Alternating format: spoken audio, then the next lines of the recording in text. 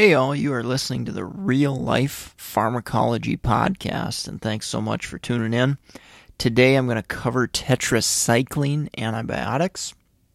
I would say, in comparison to something like a penicillin antibiotic, like amoxicillin, tetracycline antibiotics are probably used a little less frequently than that. However, doxycycline of the tetracyclines is probably the one I see most. So some examples: doxycycline, brand name Vibramycin; tetracycline, minocycline, brand name Minocin; and dimeclocycline is another tetracycline antibiotic, which kind of has a unique potential use that I'll cover here. Mechanistically, how do these drugs work? Well, in their antibiotic activity, they bind to the 30S ribosomal subunit. And ultimately what that binding does is it inhibits the bacteria from producing necessary proteins for them to continue living as well as proliferating. So 30S ribosomal subunit is where these drugs primarily bind and the activity that they work on. Fantastic test question I've definitely come across in my career in pharmacology. Now, with the mechanism and helping to obviously kill bacteria, treat infections, there are certain infections that these drugs tend to treat or have more activity against. And one that I classically see in my area is Lyme's disease, and doxycycline is the drug of choice for that infection there. Other conditions, disease states, you might see doxycycline used as an alternative in pneumonia, for example. You may see it used for other skin and soft tissue infections. I also remember kind of throughout school, doxycycline kind of being an alternative for lots of different unique infections that don't happen very often. So lots of uses, potential uses for doxycycline, but very few, I would say, that it's generally the first line agent you would pick. So especially in the more common infections. So kind of take that with a grain of salt there. Now, doxycycline, that's kind of the one I'm focused on most, does have MRSA. And for those of you that might not remember, MRSA is methicillin-resistant Staph aureus. It's kind of a bug that is resistant to a lot of different antibiotics, which can be troublesome to obviously treat. Doxycycline is an oral option that does have activity. Obviously, we've got IV medications like vancomycin, linezolid, which is also oral. But with that, the doxycycline can help manage a potential outpatient MRSA type situation.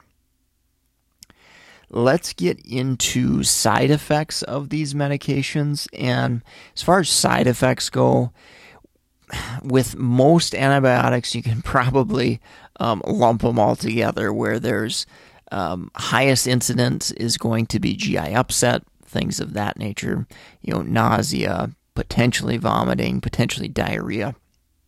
That pretty much goes with most antibiotics. There is potential for rash and skin issues as well. That's going to be a little less likely than some of the GI stuff. But we've also got this potential for photosensitivity. So that's an increase in the risk of sunburn. So depending upon the time of year, depending upon the area you practice and work in, that photosensitivity risk of sunburn may or may not be as relevant to you. Now, one really important thing that I've definitely seen come up on in pharmacology exams and board exams is the issue with using tetracycline antibiotics in pediatrics. Now, these drugs are not, in general, supposed to be used in pregnant females and in kids. So keep that in mind when we're considering these drugs. And the reason they're not supposed to be used is they can cause some tooth discoloration, or at least that's kind of the most classically well-known symptoms, and really cause some permanent discoloration, damage to the teeth when using these medications. So definitely a big concern, and definitely something that you really want to watch out closely for females, maybe particularly of childbearing age. I'm going to finish up on drug interactions, but I wanted to make you aware. Definitely help support the podcast and me continuing to do this. MedEd101.com/free book. If you are not an Audible subscriber, you can absolutely get this book for free. It's a really cool process. You don't have to stay if you don't want to. You don't have to continue to pay membership, but they do give you the first book free. So it's a pretty cool thing that they let you try out. And I know the power of audio. I love podcasts, and I'm continually learning a lot through audio because it does get challenging to find time sometimes sitting down and reading a book, for example. So meded101.com/free book. You might as well go give it a shot. You can get the book absolutely for free. See if you like Audible. And obviously, if you do, you can continue to pay the membership. But the first one is absolutely free, and you can cancel if you don't want to pay any amount after that. So definitely go check that out. Getting back to the tetracycline antibiotics, the biggest drug interaction that I think you need to be aware of that can have clinical impacts are these binding interactions. And that's often because of cations. So things like calcium, things like iron, antacids, these all can bind up the tetracycline derivative. And with that, if we bind it up in the gut, the drug is not absorbed. And if the drug isn't absorbed and getting into systemic circulation, we're not going to be treating the infection as adequately as we would like. So ultimately, these binding interactions lead to reduced concentrations of the drug in the bloodstream and ultimately put our patients at risk for treatment failure and worsening infections. So that's really the biggest interactions I see with this class of medications. I will also throw out there warfarin.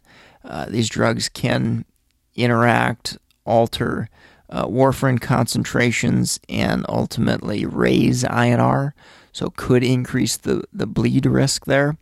So that's another one that I definitely keep an eye on. But with warfarin in general, anytime a new drug is started, I definitely take a peek and pay attention and make sure that we're not causing a significant drug interaction that could lead to supertherapeutic or subtherapeutic dosing of that warfarin and an out-of-range INR.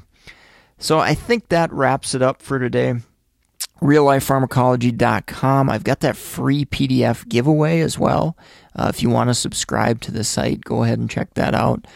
Top 200 drugs, where I lay out 3 very important clinical pearls, highly testable clinical pearls that you may see in your pharmacology class and or board exam. So feel free to sign up, go check that out, and I also alert you when I've got a new podcast available for you as well. So going to sign off for today. Thanks for listening. Take care and have a great rest of your day.